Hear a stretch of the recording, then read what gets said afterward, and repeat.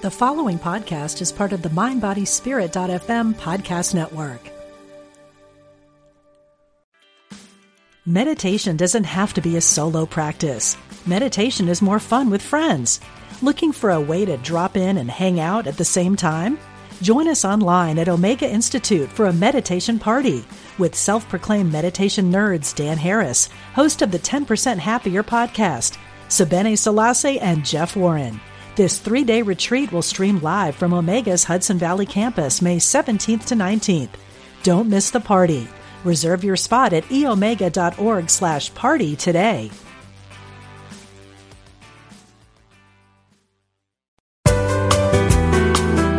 You're listening to Unity Online Radio, the voice of an awakening world.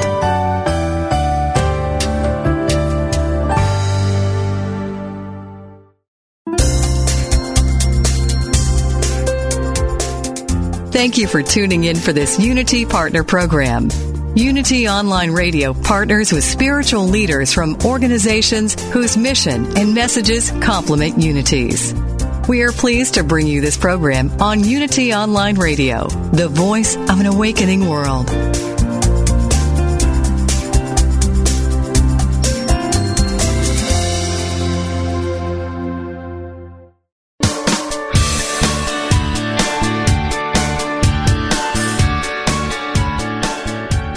Welcome to Main Street Vegan with host Victoria Moran. Victoria is an author, inspirational speaker, and a certified holistic health counselor and vegan lifestyle coach. She's here to entertain, educate, and inspire you on your journey to look and feel amazing, eat extraordinary food, help animals, and create a physical body perfectly attuned to spiritual growth. Now, let's get this party started. Here is your host, Victoria Moran. Hey there, everybody in Main Street Vegan Land. How wonderful that you're joining us today or sometime in the future when you're joining us. There seem to be two distinct ways of looking at a podcast. One idea is that it's supposed to be timeless, somehow recorded in the eternal now, and that every time you play it, it just grew up in this instant. And then the other view is it's good to know when something happened. That way you can give it a time and a place and some sort of solidity. And I'm one of those people. I like knowing when something happened because, you know, things are kind of different with timing. It's October now, October of 2013, since I'm really one of those who likes to tell you when it is. And it's just a different feel from a month ago. We're having a little bit of that crispy fall stuff in the air, and things have been happening and are going to be happening, and I would love to share some of that with you. I have to tell you what happened today. I called my husband and said, you know how I have this charmed life and things happen to me that don't always happen to other people? And he said, yes, I know about that. And, you know, it wasn't like I won the lottery or something, but it was just so sweet. I had an appointment in Midtown, and I went to the same place where I go for lunch every time when I'm in that neighborhood, and it's called Argo Tea. Now, that's a chain here in New York City. I think they're in some other cities as well. And Argo Tea has soy milk and almond milk. They have a couple of really nice, hearty vegan salads with lentils or chickpeas in them. And they have a couple of vegan muffins, and they have 2 raw bars. So it's a very nice place to just run in and have a little lunch. And today it was so crowded that I was trying to find a little place to sit on a windowsill. And this woman said, oh, here, let me move my coat. You can sit here. And I noticed that we were having the same muffin. Now, this is really interesting because I'd never had the muffin. I always get the raw bar. But today, for whatever reason, I had the muffin. And I noticed she was having the same one. So just to make conversation, I said, I see we have the same taste in muffins. And she said, it's vegan.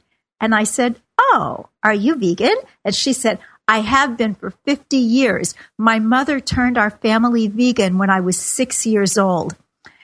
Now, this is so serendipitous because a project that I will be working on next year, God willing, is a film project that has to do with vegans that time treats very well, ageless vegans. And this woman seems to be one of those. So we traded information and had a nice conversation. So that was really fun. I always think that of all the tables in that cafe, of all the cafes on all of Manhattan Island, we both happened to be at that one at that time. And this tells me that God or somebody wants veganism to get out there. It's just easier and easier to have these kinds of serendipities that make it possible. So that was really, really fun. The other great fun vegan event of my past week was the Catskill Animal Sanctuary Shindig in Saugerties, New York. That was on Saturday. Oh, these animal sanctuaries are just the best places ever. You know how it is if you adopt a dog or a cat? They really know that you've adopted them and that you've saved them and you guys are just bonded for life. It's like that with these cows and chickens and pigs and sheep and goats and horses. It was just lovely. And they do have the most beautiful bed and breakfast up there. You know, sometimes the sanctuaries are a little bit more, let's say on the semi-camping kind of way. And sometimes, you know, that's fine too. This is a really, really nice place. So if you're looking for a little trip in the country, and Saugerties, New York is someplace that you could get to, I really, really recommend the Catskill Farm Animal Sanctuary. Saw a good friend up there, Nava Atlas, who's a wonderful, wonderful vegan chef. She's got a great book about holiday recipes, holiday cooking. So with the holidays just around the corner, you might want to check out her work. So this is going to be a really great show. Let me give you the phone number ahead of time because this is a fact-based show. You're going to be learning how to do something. And if you have any questions on that, you may just want to call in 888-558-6489 because after the break, I'm going to be bringing on one of my oldest friends. Not oldest in age, but oldest in long, long time. Mark Bronstein, who was actually on a year ago talking about some other things, has a new book out now called Microgreen Garden. And he is going to help us understand what is the deal with these teeny tiny infant vegetables. I know we know that vegetables are good, and I know we know that sprouts are good, and I've even read that sprouts are better than the vegetables they'll one day become. The microgreens are somewhere in the middle, and we're going to find out how to do that. And Mark says that you can have a microgreen garden even if you're my neighbor up here in Manhattan, where space is at a premium and we don't have a back 40 or even a backyard. So that's some pretty exciting stuff. So please stay with us through these announcements, through this little message of importance, and then we'll be back with more Main Street Vegan right here on Unity Online Radio, the voice of an awakening world.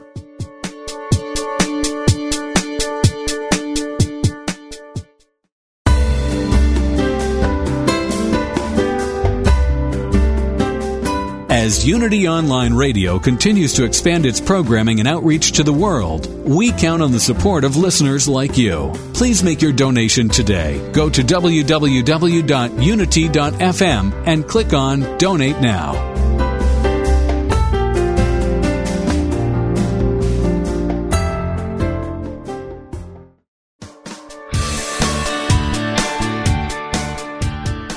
What if you could experience vibrant health, help heal the planet, and be a great friend to God's animal kingdom through simple choices you make at breakfast, lunch, and dinner? Authors Victoria and Adair Moran say you can do this easily, affordably, and deliciously in their new book, Main Street Vegan. Everything you need to know to eat healthfully and live compassionately in a real world. Loaded with practical tips, straightforward information, and fabulous recipes, Main Street Vegan will help you on your journey toward a plant-based diet. The perks include more energy, an easy way to keep your weight where you want it, feeling younger as you grow older, and maybe even a boost to your spiritual life. Purchase Main Street Vegan from BN.com Amazon.com, or your favorite bookseller.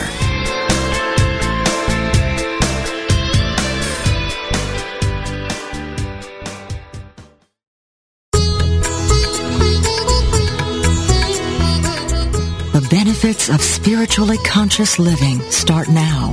For a time-tested method to live with purpose and release your infinite potential, tune in to the Yoga Hour, Living the Eternal Way, with Yogacharya Ellen Grace O'Brien, every Thursday morning at 10 a.m. Central, 8 a.m. Pacific, only on Unity Online Radio, the voice of an awakening world.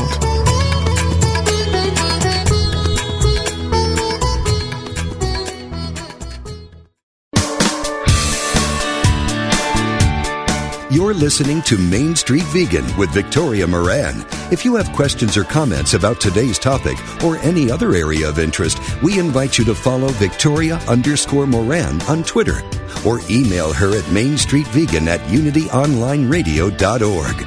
Now, back to Main Street Vegan. Hey everybody, welcome back to Main Street Vegan. I was just talking during the break with Jeff, our engineer, and with Mark Bronstein, our guest who's going to be coming up, about the fruits of the season. My husband just loves peaches, plums, and nectarines.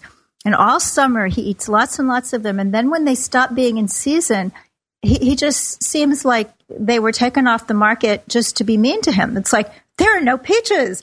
And Mark reminded me that persimmons are coming. Oh my gosh, persimmons are just the best thing ever. And how lovely it is to kind of live through this cycle of the year and pay attention to what's in season and eat accordingly. It gives life just a little more magic and a little more delight. So someone who has brought magic and delight into my life and into the lives of all the people who have read his incredible books, Mark Matthew Bronstein is a very interesting fellow in that he is both visually artistic and an incredible wordsmith. And that seems to be rare. I mean, I don't have the visual part at all, but I love words. He can do both. Mark's first book, Radical Vegetarianism, was published in 1981 and reissued 3 years ago by Lantern Books.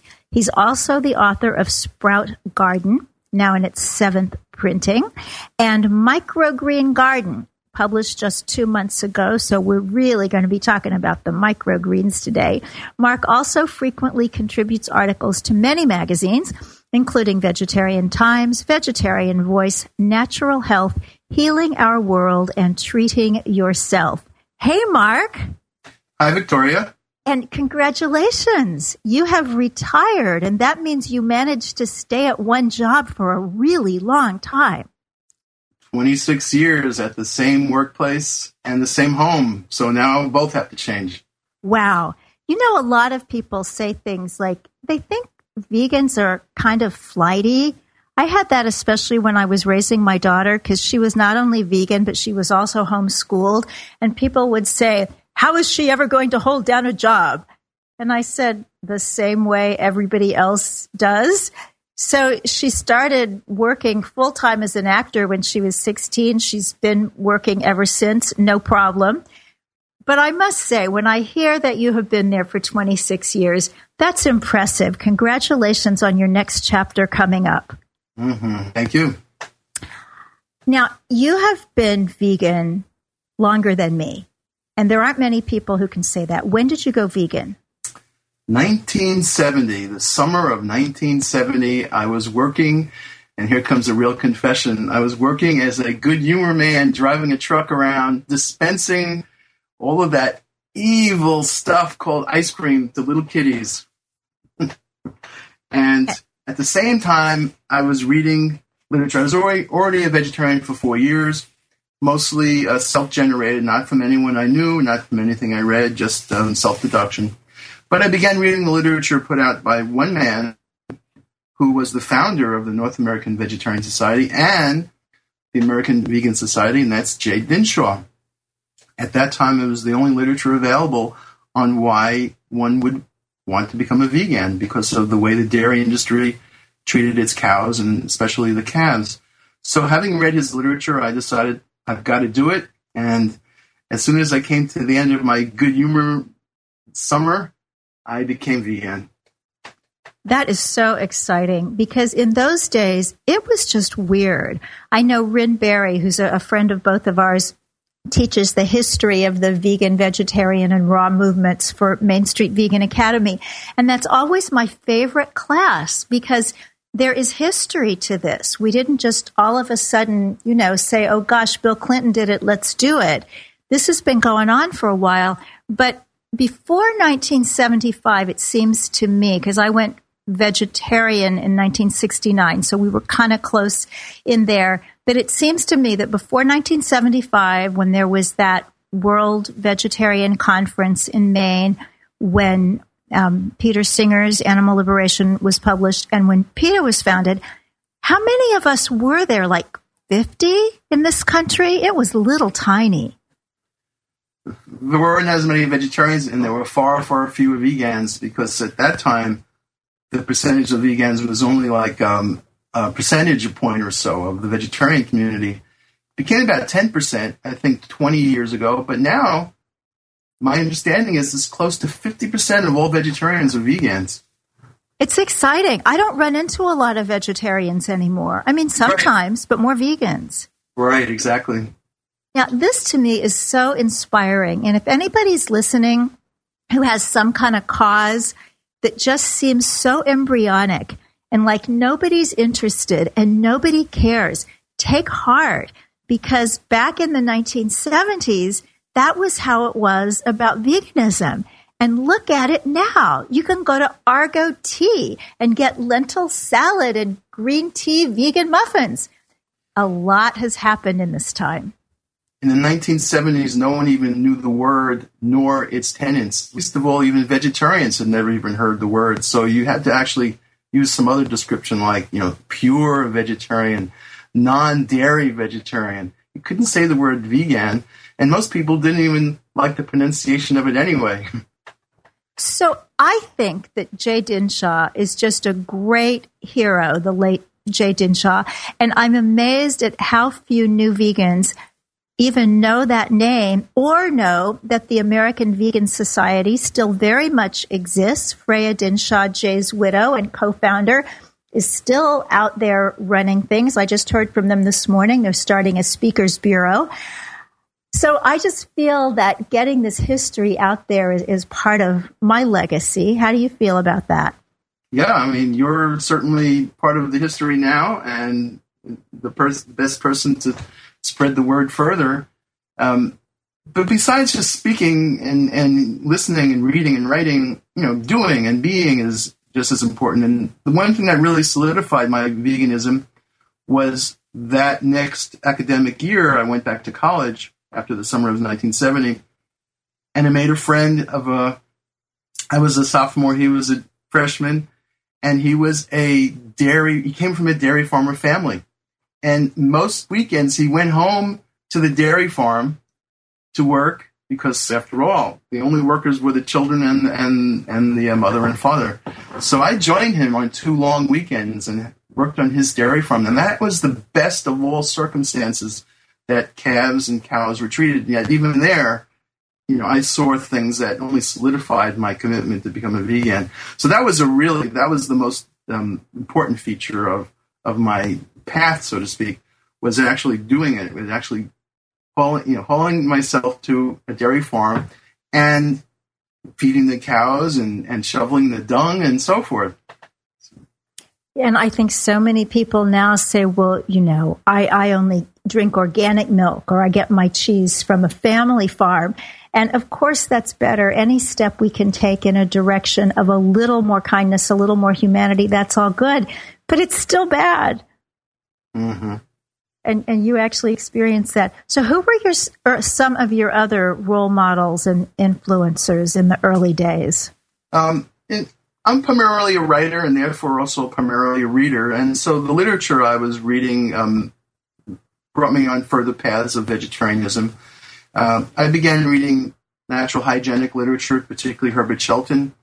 Natural hygiene is a movement you don't hear much about anymore because the actual society, the American Natural Hygiene Society, is completely dissolved. They were the ones who were keeping the very voluminous writings of Herbert Shelton in print, and now most of it has gone out of print because they were the ones who were publishing it. So I was reading much literature within the vegetarian movements, and there's many. There's macrobiotics, except for their fish or sea animals, and then there's the raw foodism, which is usually all vegan and vegetarian. But natural hygiene made the most sense to me. Everything seemed, indeed, the word natural incorporated in it. But all of that reading still didn't convince me to take that step to become totally raw foodist. I was certainly predominantly raw foodist by that time. And it took the book of one other person who provided not just the information, which Herbert Shelton is certainly a rich source of, but who provided me the inspiration.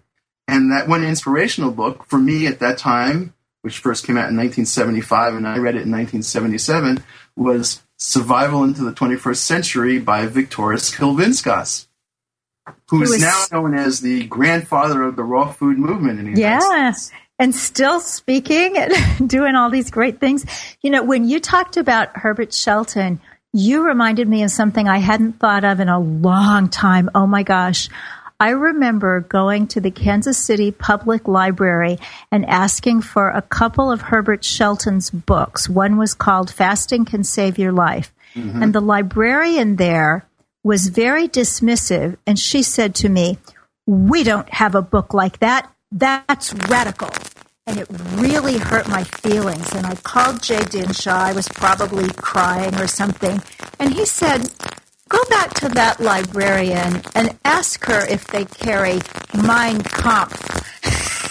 I thought, you know, it's really true. This library would have a book by Adolf Hitler, but not a book about fasting by Herbert Shelton. Mm-hmm. Wow, the things we remember. So do you consider yourself a raw fooder today? I would have to say 80% raw. There were 2 years of my life, in 1977 to about 1979, when I was indeed 100%. But I found the difference in my level of health between eating 100% raw and eating 80 or 85% raw was slight, if anything. So I felt it was just so much more accommodating in life to be able to include some cooked foods. And I never had the need for cooked foods that some people seem to claim that in the wintertime they get cold. My reason for adopting cooked food at the time was just because I was lacking the variety that I had in the summer, in the winter, living in the middle of Chicago back then.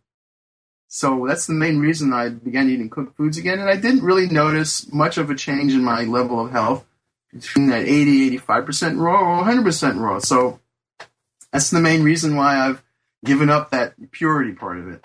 Yeah, but I think that that's really where the raw movement is coming back to. The people who were very adamantly 100% are now saying something in the 75 to 80 range seems to make the most sense for most people. And I think it's doable. You know, we all have families and weddings and airports. So when I was strictly raw, I would visit my mother about once a month, and it was already hard enough for her adopting to my vegan diet after being very accommodating to my vegetarian diet. So to ask her to only prepare a salad for me, she didn't feel she was doing enough. So she still tried to serve me cooked food. And I began eating a few of the cooked dishes from her, and I would feel sick right after, but that was no big deal because my body just wasn't used to it, eating cooked food all of a sudden for the first time.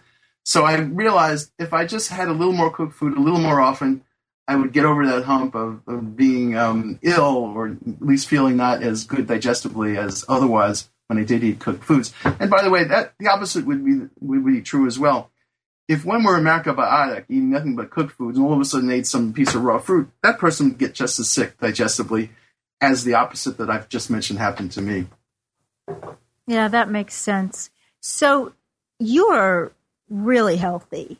I mean, you're the age that you're able to retire from your job, and you've done some remarkable things in your life. How much of that do you attribute to the way you eat?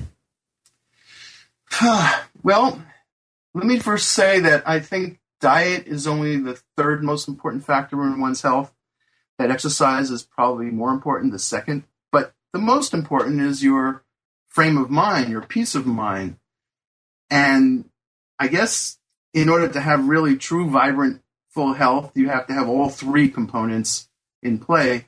So, yes, I maintain a very strict whole foods diet, not just vegan, but whole foods. No white flour, no white sugar, very little white salt. The only time I ever eat that is when it's in something that's already prepared and provided to me.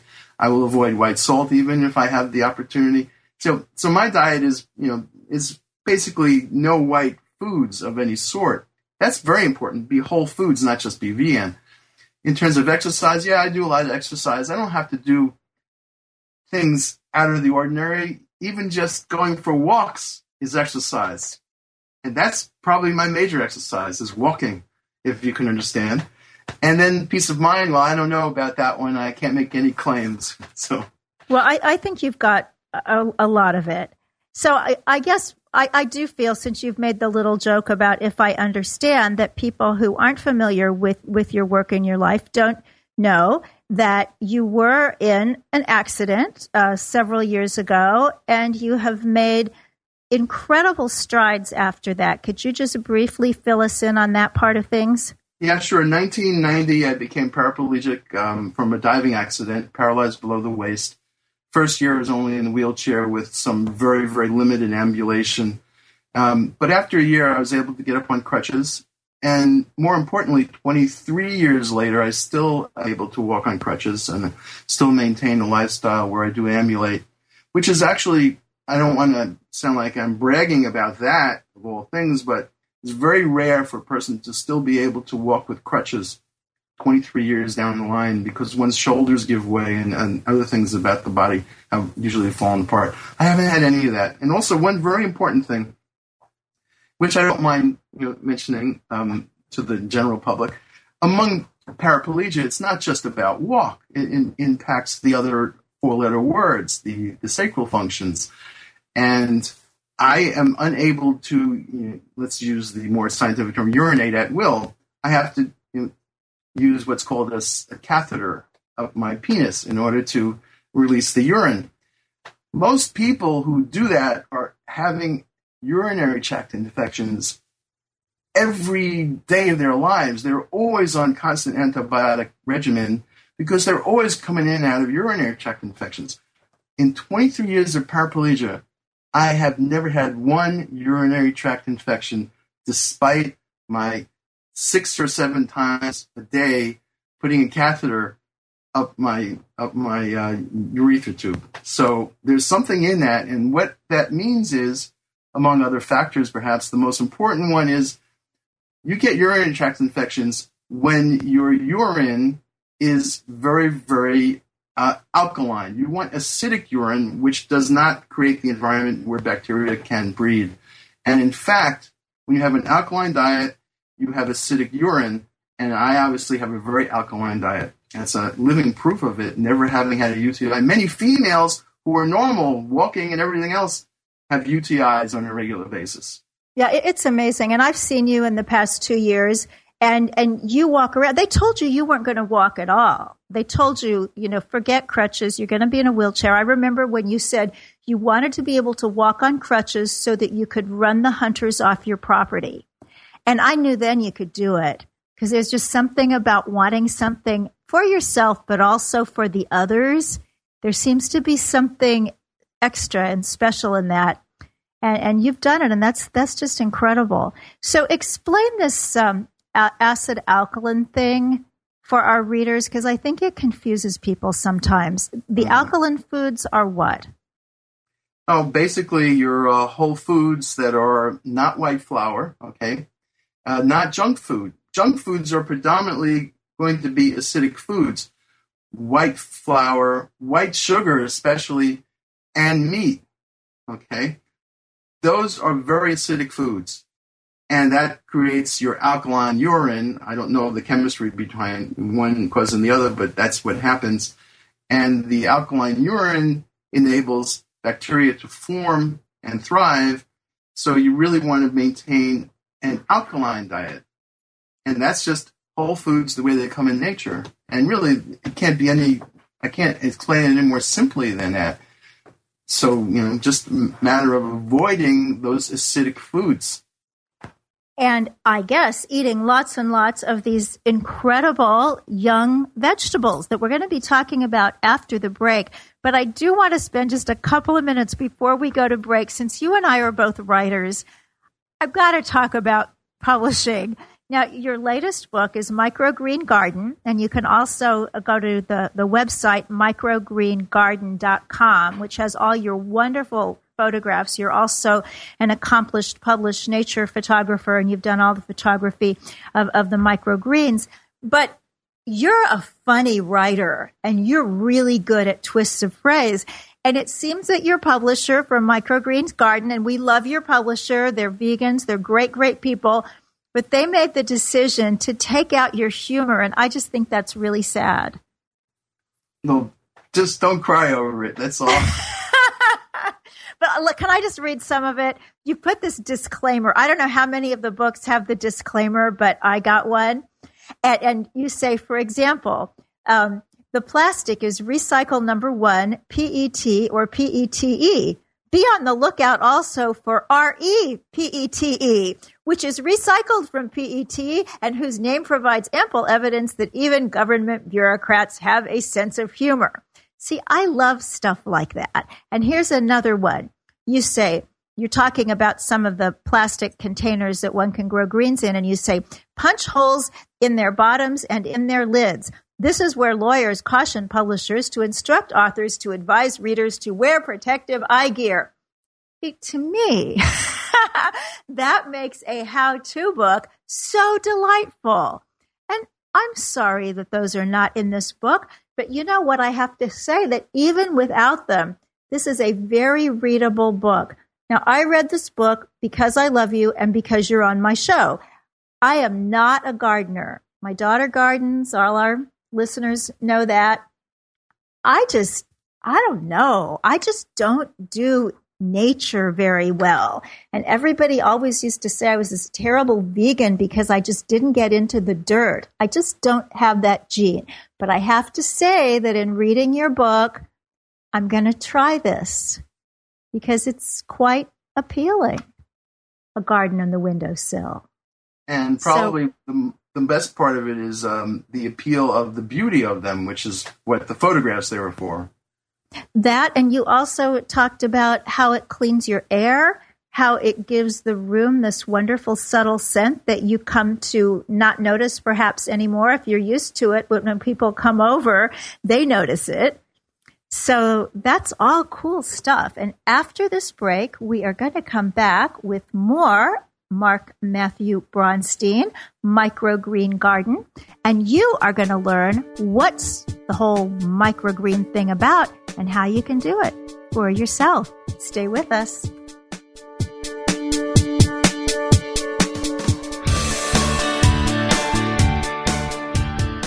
What if you could experience vibrant health, help heal the planet, and be a great friend to God's animal kingdom through simple choices you make at breakfast, lunch, and dinner? Authors Victoria and Adair Moran say you can do this easily, affordably, and deliciously in their new book, Main Street Vegan. Everything you need to know to eat healthfully and live compassionately in a real world. Loaded with practical tips, straightforward information, and fabulous recipes, Main Street Vegan will help you on your journey toward a plant-based diet. The perks include more energy, an easy way to keep your weight where you want it, feeling younger as you grow older, and maybe even a boost to your spiritual life. Purchase Main Street Vegan from BN.com, Amazon.com, or your favorite bookseller.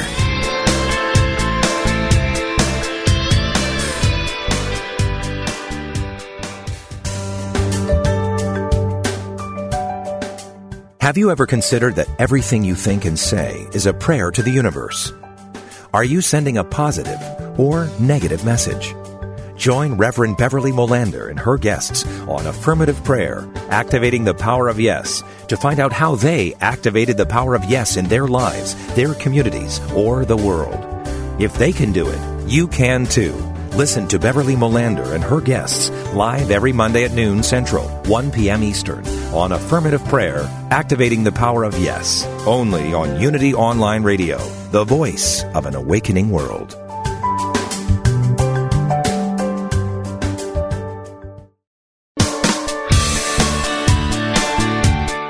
Thank you for tuning in for Main Street Vegan. Here is your host, Victoria Moran. Welcome back. This is Victoria Moran. I'm the author of Main Street Vegan, the director of Main Street Vegan Academy. Do check out what's going on with us at mainstreetvegan.net. We've got some new fun stuff up there. The most fun, which is the Main Street Vegan Cruise happening in February of 2015. I'm also going to be out at Unity Village, where Jeff, our wonderful engineer, hangs out doing a retreat the weekend of April 13th. That's at the wonderful Health and Holistic Center there at Unity Village, so check all that out. I'm talking today with Mark Matthew Bronstein, author of Microgreen Garden, Indoor Grower's Guide to Gourmet Greens. Oh, that's a nice subtitle. That'll grab people. And you can find more at microgreengarden.com, and also more about the inimitable Mr. Bronstein at markbronstein.org. So, okay, Mark, what is a microgreen and why is it better than a sprout? Well, a microgreen is the stage after a sprout. It's if you have a sprout, you only need water, warmth, and air to begin sprouting, the germination process. We could call it germinations instead of sprouts. It wouldn't sound quite as romantic, but that's exactly what it is. And generally, the things that we as consumers of sprouts eat is something that's only no more than 5 days old. After that, the seed has exhausted its reserves of nutrition that came with the seed, the cotyledon, which is the food stuff for that germinating part of it.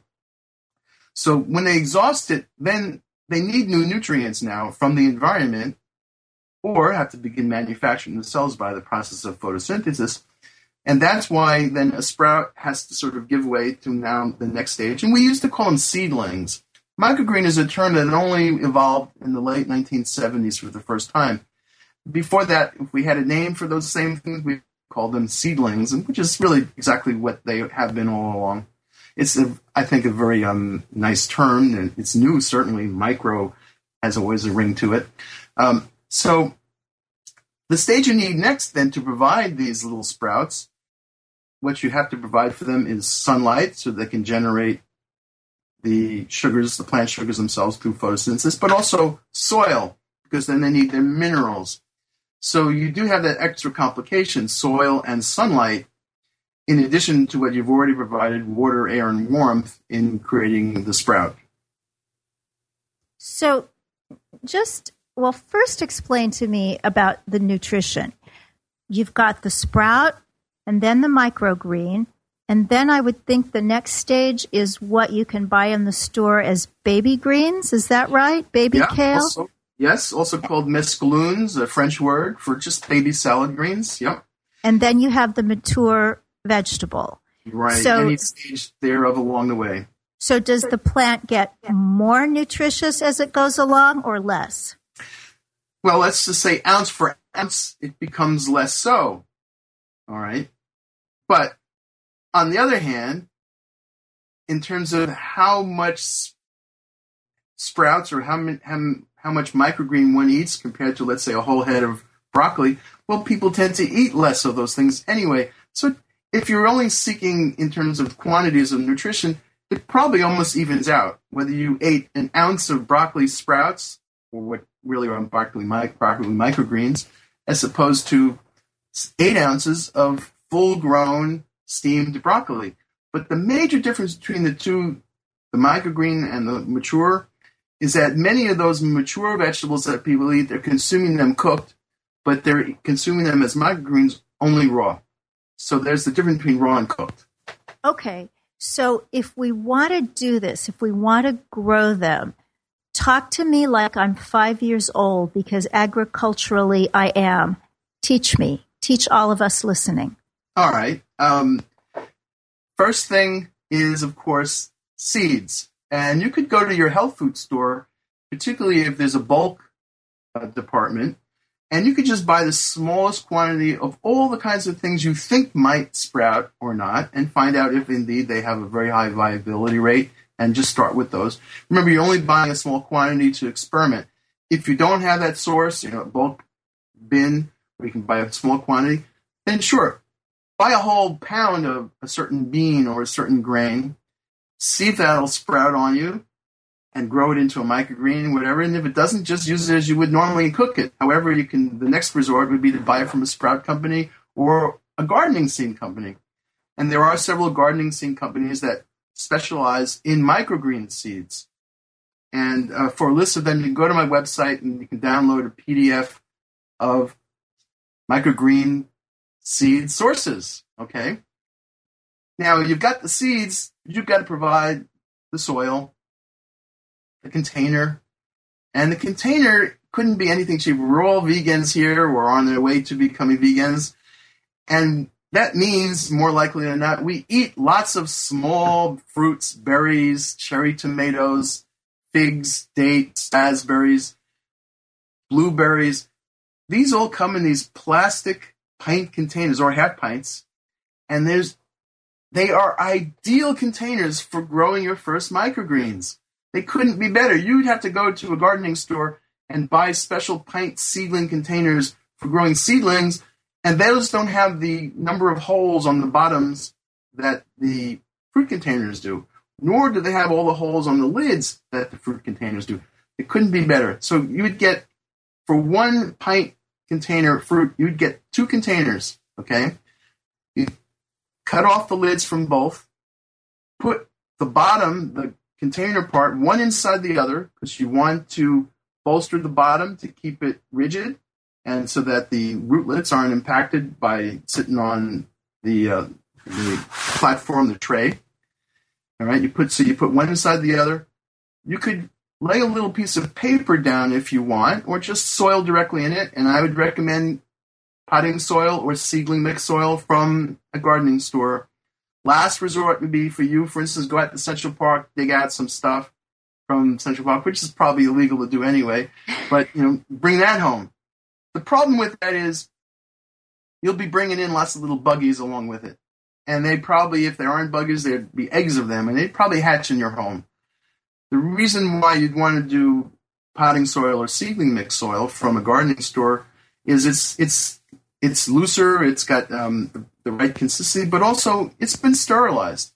It's been either pasteurized or sterilized, and that's so that you don't have the little buggies and also the little seeds from other plants that would be, in this case, considered weeds by us, right? So the most expensive part of the venture is going to be the soil. In New York City, you probably would only want to buy a small quantity, small bag to bring home. But in any other town or whatever, you would buy a whole bale of it and be very inexpensive. So you got your soil, you got your container, all right? Lay the microgreens on top of the microgreen seeds on top of the soil. 90% of the types of ones you'd want to grow, you put on top of the soil, not under the soil, because then when they grow up, they don't bring a little bit of the soil along with them. You don't have to bother washing them once they're ready to harvest, okay? Sunlight is one limiting factor for someone, let's say, living in an apartment in Manhattan. Let's just say you only had one window on the north that's facing north. That might not work to the best extent that you would hope. There are certain microgreens that indeed you need shade for, but most everything else, you'd need 6 hours of direct sunlight to get your best harvest. But 6 hours is appreciably less than an entire day. 6 hours is only 1/3 of the day, usually sunlight. So that's your basic components. And so far, you feel confident you can pursue all that? I could do that. Okay. And water, if you need to, if you think that your New York City water with the very high chlorine content is not, the best thing, you could let that sit for a day in an open container. The chlorine will evaporate away. So at least you've rid the chlorine out of the water. If the water tastes bad or funny to you, then it's probably not good for the microgreens. But if it tastes okay to you, it probably is fine for the microgreens too. So the water shouldn't be a problem. Generally, most people can use the water right out of the faucet, even from large cities where it's highly chlorinated. All right, so you've got all that going. You spray the microgreens with a fine mist the first 2 or 3 days. Then, as you've got your seedlings emerging, you put them in the sunlight, meaning only 6 to 18 hours a day. The rest is darkness. Darkness is essential. All right, and warmth if you can provide it. If it happens to be cool temperatures, but warmth is better, generally speaking. And you will get a product that these things want to grow. They don't really need you to coax them along. But the best conditions you can provide, you'll have a product sooner rather than later. So instead of waiting 8 days, you might have a harvest ready in 6 days if you provide all the conditions that are ideal. This actually sounds fun because I do like sprouting. Now, here's a confession. I love the process of growing sprouts, and I think it's so exciting when they plump up and when they get their little tail. But I have to say that most sprouts are not my favorite foods. Even in the summer when I eat so much raw food that I start thinking I'm a raw fooder, I'm just not a big sprout person. Are the baby greens going to make me happier? Well, there's a whole wide variety of baby greens, but let's talk about the ones that we know will taste good. And you could, rather than the brassicas generally, which are very highly nourishing, broccoli, cabbage, kale, if we think more of the herbs, and talking about basil, okay, and then further herbs that we generally season our foods with, dill, fennel, cilantro, carrot and celery are considered botanically herbs. Okay, all these things as microgreens taste delicious. No one needs any coaxing to have to eat those because they really taste as good as we're familiar with them. Others, sorrel, it's fantastic taste, okay? So there's a whole variety of microgreens that really taste good. And I can't necessarily say the same for sprouts, I admit. On top of that, I think most microgreens, or actually all of them, look beautiful when they're growing. But sprouts, they're just not as photogenic. They don't really appeal to the eye, I think, in most cases. Yeah, these microgreens are gorgeous. But I must say, Mark, all the ones that you mentioned specifically just now, you have in your book under the very delicious but somewhat challenging to grow category. So what's easy? What would you tell somebody to start with? Well, generally, the brassicas are very easy, all right? And by that, as I already mentioned, there's broccoli and kale and cabbage. They're easy.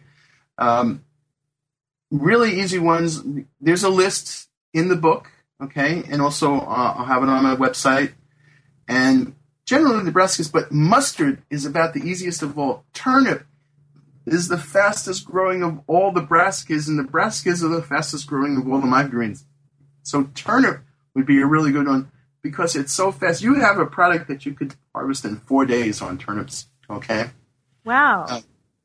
Now, the one that's sort of halfway between really good tasting but a little bit difficult, on the difficult side, but let's just say a good medium between the two, is sunflower.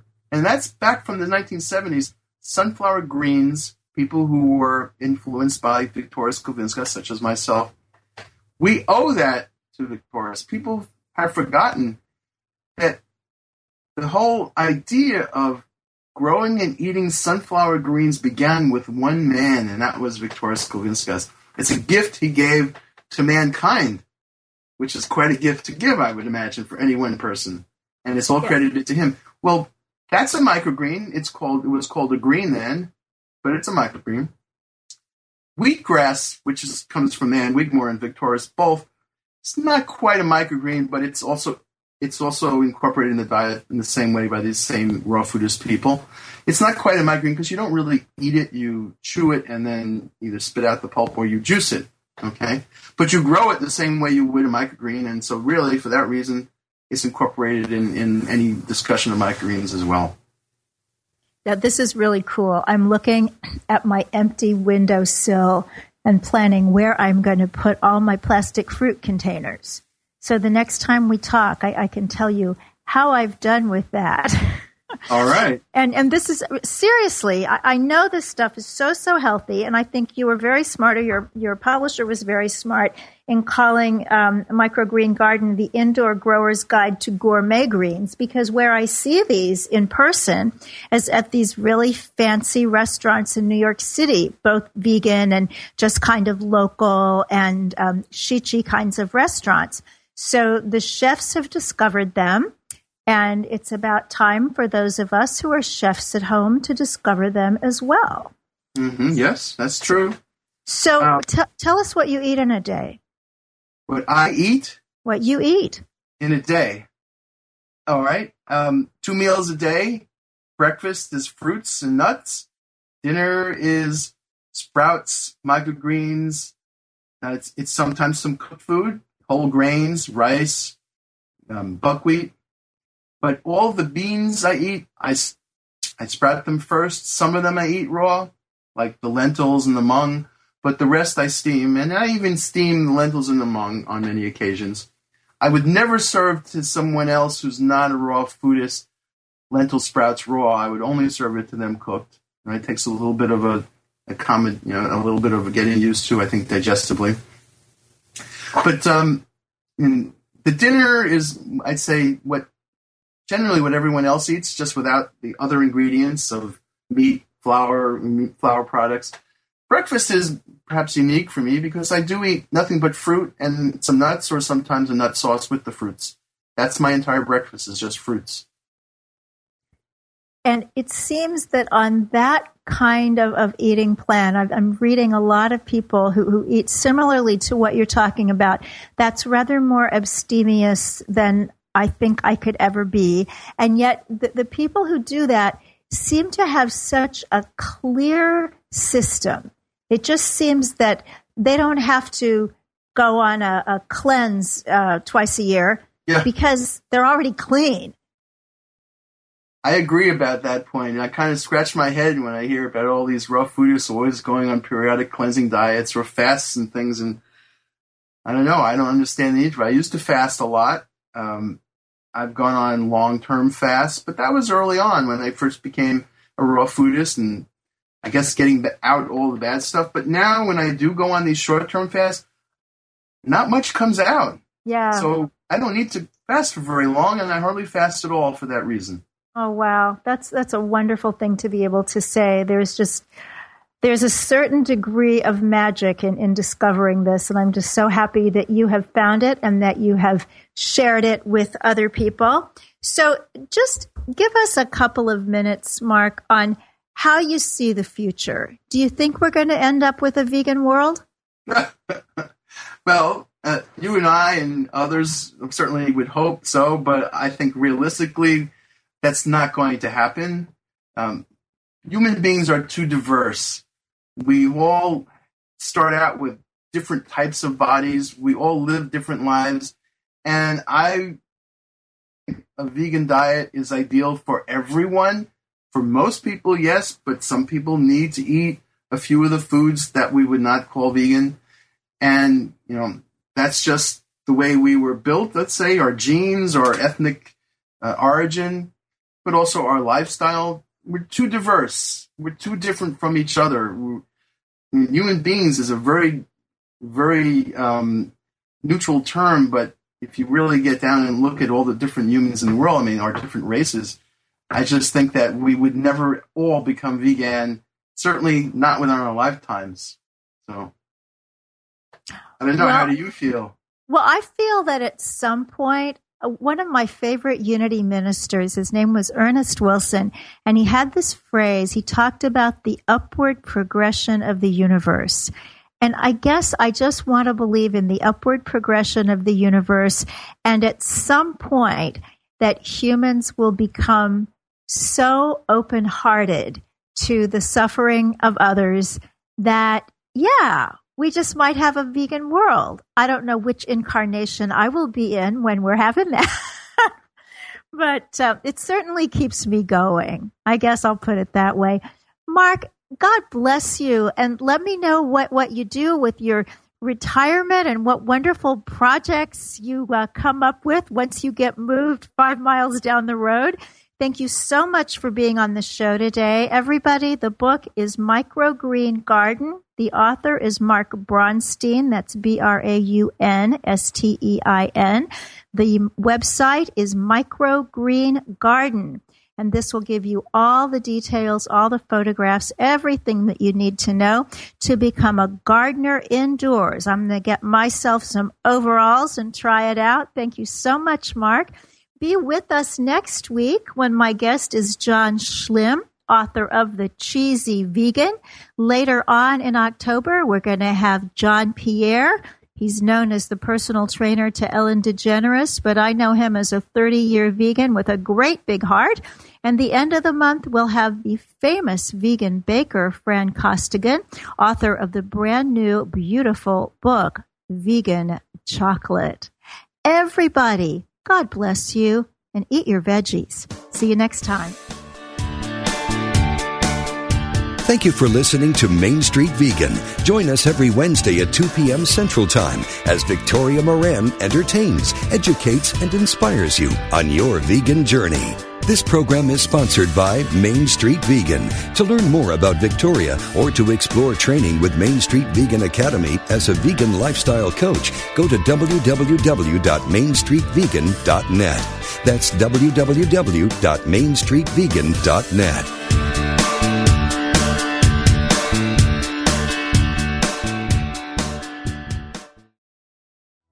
If I were brave, I'd walk the razor's edge, where fools and dreamers dare to tread, and never lose faith. How is life working for you? Would it be okay with you if life got easier, simpler, yet more meaningful and vibrant?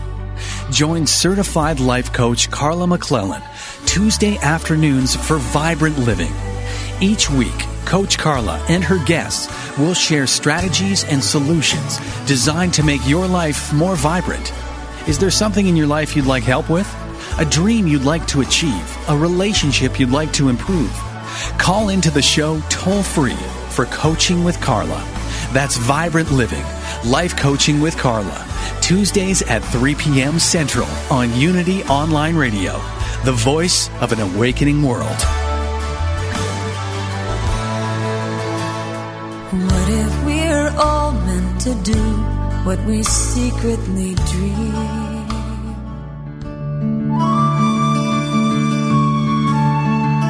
Inspiration only takes a moment. We invite you to focus your attention inward with these words from Elizabeth Searle Lamb. This is a new day. Lead your conscious mind to that still haven of your soul, where your indwelling Christ opens wide the doorway of your heart.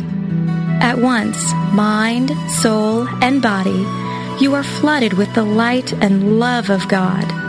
You are lifted high above this earthly plane and filled with the radiance of Spirit. Send this love and light on to those whom you hold dear so that it may uplift, heal, and comfort them. As you send this radiance on, you are filled with a new sense of God's power, and you release this power to the whole world to uplift, guide, and bless all people. A day's tasks await you, but God is with you, and with God's help, all shall be done perfectly. This meditative moment is brought to you by Unity. If I were brave, I'd walk the razor's edge, where fools and dreamers dare to tread, and never lose faith. How is life working for you? Would it be okay with you if life got easier, simpler, yet more meaningful and vibrant? Join certified life coach Carla McClellan Tuesday afternoons for Vibrant Living. Each week, Coach Carla and her guests will share strategies and solutions designed to make your life more vibrant. Is there something in your life you'd like help with? A dream you'd like to achieve? A relationship you'd like to improve? Call into the show toll-free for Coaching with Carla. That's Vibrant Living, Life Coaching with Carla. Tuesdays at 3 p.m. Central on Unity Online Radio, the voice of an awakening world. What if we're all meant to do what we secretly dream? We spend a third of our lives sleeping and dreaming, yet most of us have no idea what goes on during that time. I'm Kelly Sullivan Walden, and as a dream expert and best-selling author, I'm here to empower you to mine the gold from your nighttime dreams. Join me on the Kelly Sullivan Walden Show, part of the MindBodySpirit.fm podcast network, available wherever you get your podcasts. Until we meet again, don't take your dreams lying down.